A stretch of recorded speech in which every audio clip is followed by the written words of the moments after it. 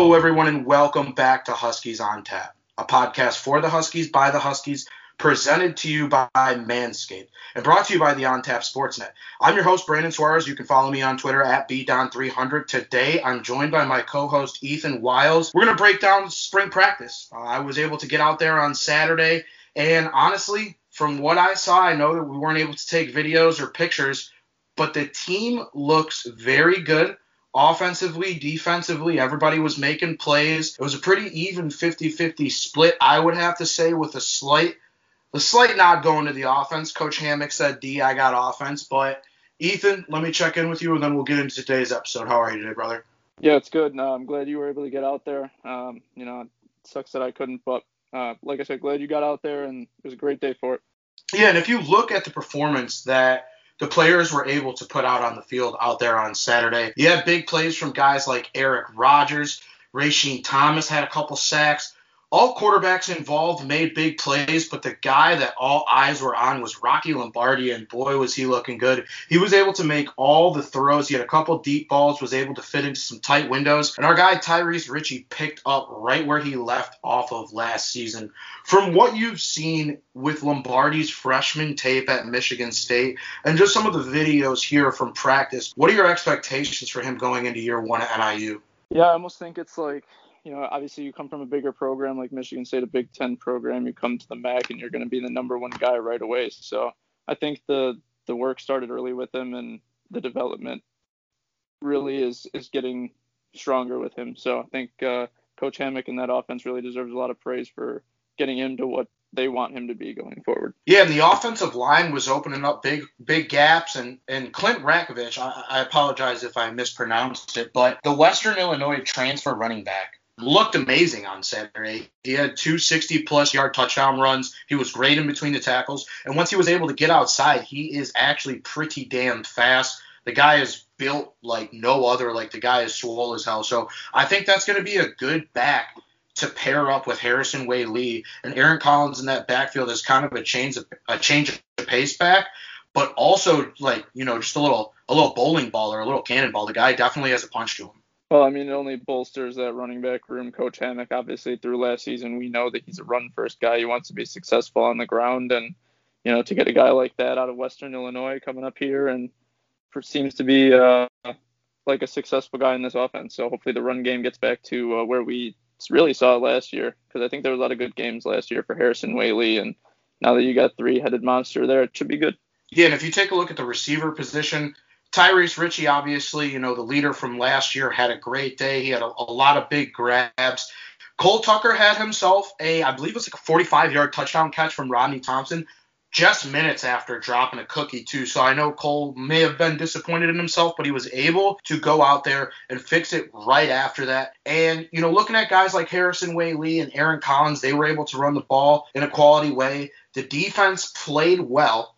I don't, from what I saw, Davern Rainier was not dressed. I do not have a status on him, but I saw a little bit of switching around. I saw Dylan Thomas getting a little bit of time at corner and safety, and I think that's interesting because if you remember, back in 2019, towards the end of the year, Western Michigan in specific, Thomas came in to play safety. He ended up causing, the game-changing fumble in that game that was scooped up by McKelty Williams.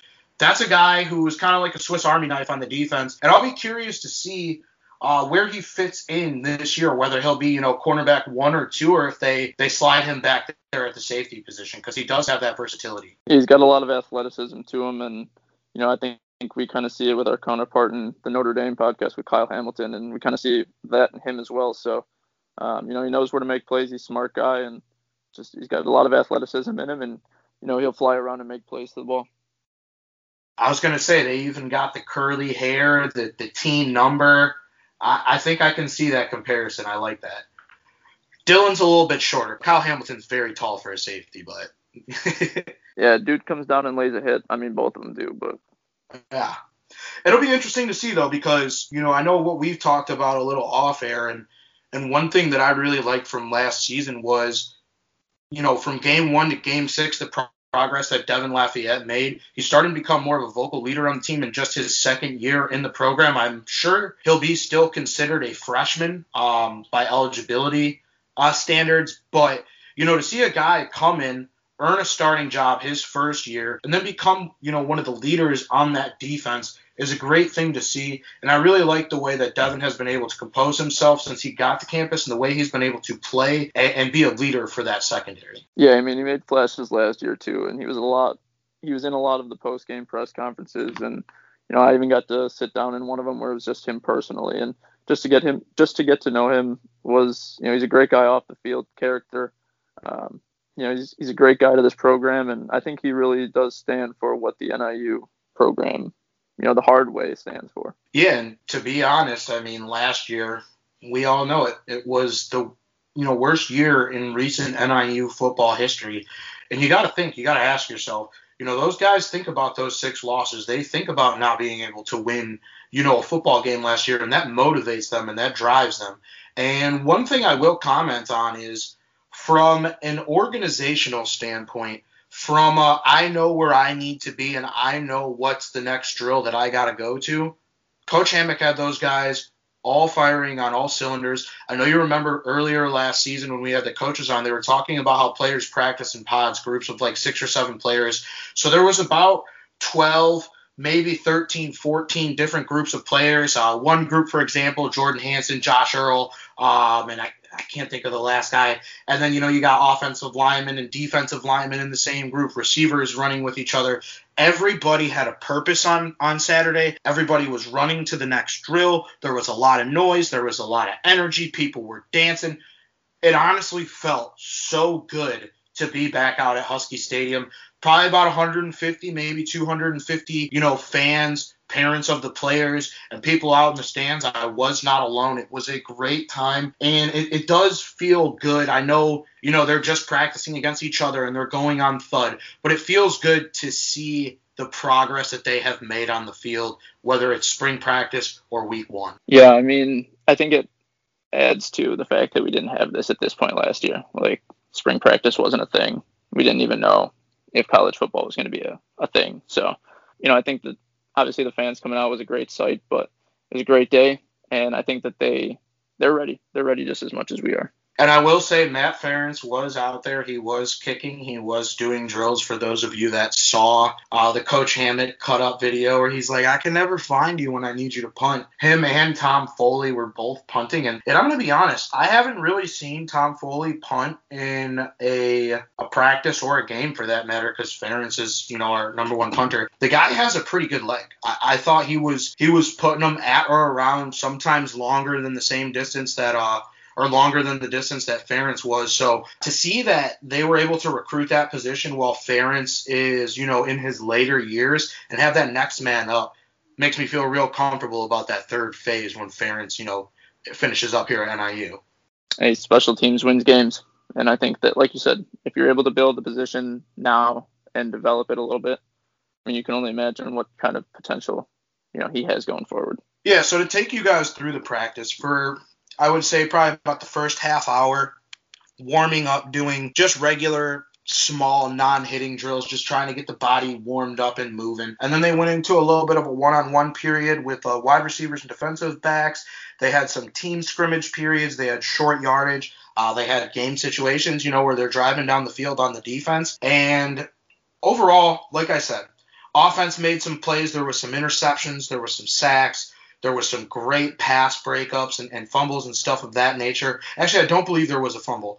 But the offense, I feel, from the jump, was able to control the tempo. And Rocky Lombardi, he fits the part. He looks the part. He has that prototypical size. He was a little bit bigger than Ross Bowers. And I'm going to be honest with you, bro.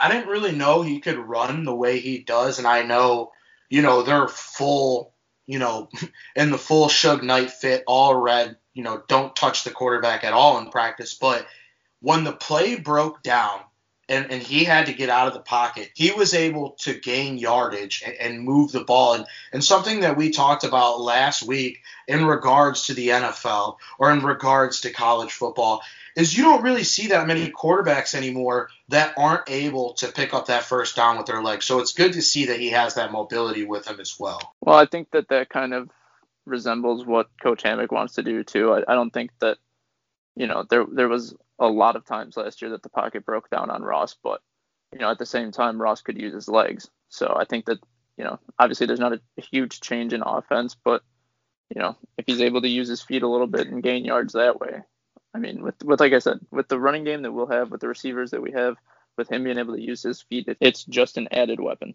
Yeah, and Fabian McCray made some big plays. I think he had a long touchdown on Saturday. They're looking to get Mohamed Toure more involved in the offense. And like you said, getting all of those receivers involved, getting all of the running backs involved. There's a lot of players that can contribute to this NIU team. And I think that's the most interesting part about it is we're not really a star centric team. We have stars on the offensive side of the ball and guys like Tyrese Ritchie, a special team star, and, hopefully a future offensive star in Trayvon Rudolph. And then on the defensive side, you got guys like Kyle Pugh and Devin Lafayette. They have those type of guys.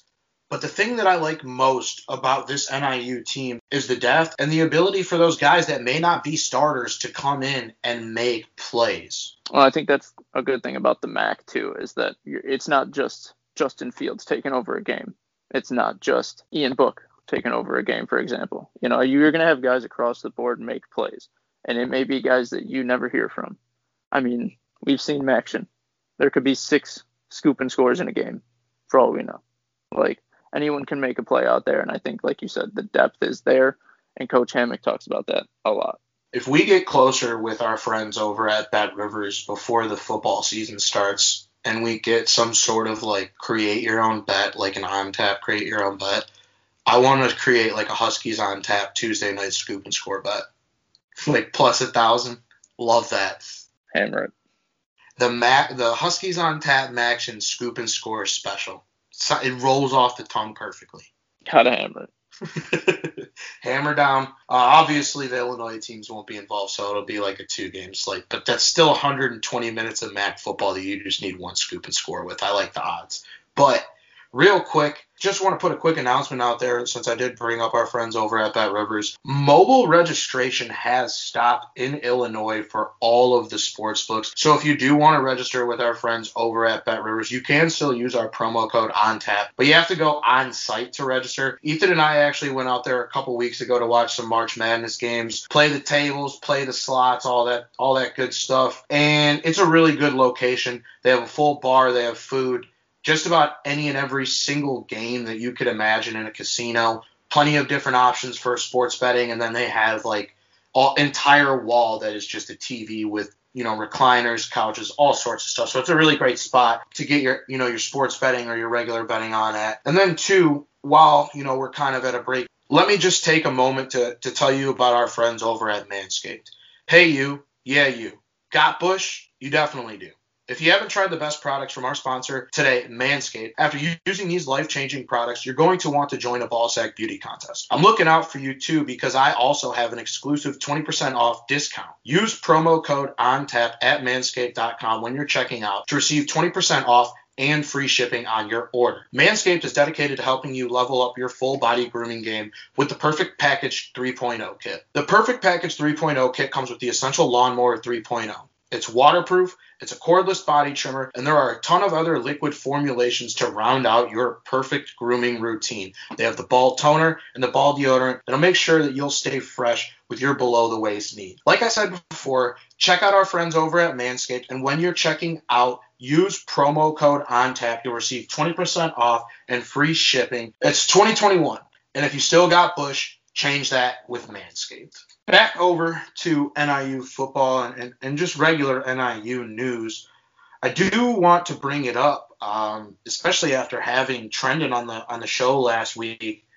TC's transferring, bro. Tyler Cochran is gone. He entered the transfer portal almost like the day after we interviewed Trendon, so that one kind of hits hard. I believe it's due to the fact of NIU recruiting and having a commit from to transfer from Tulsa who also plays guard. So I don't know what the exact reasoning behind Tyler Cochran transferring, but he is out at NIU.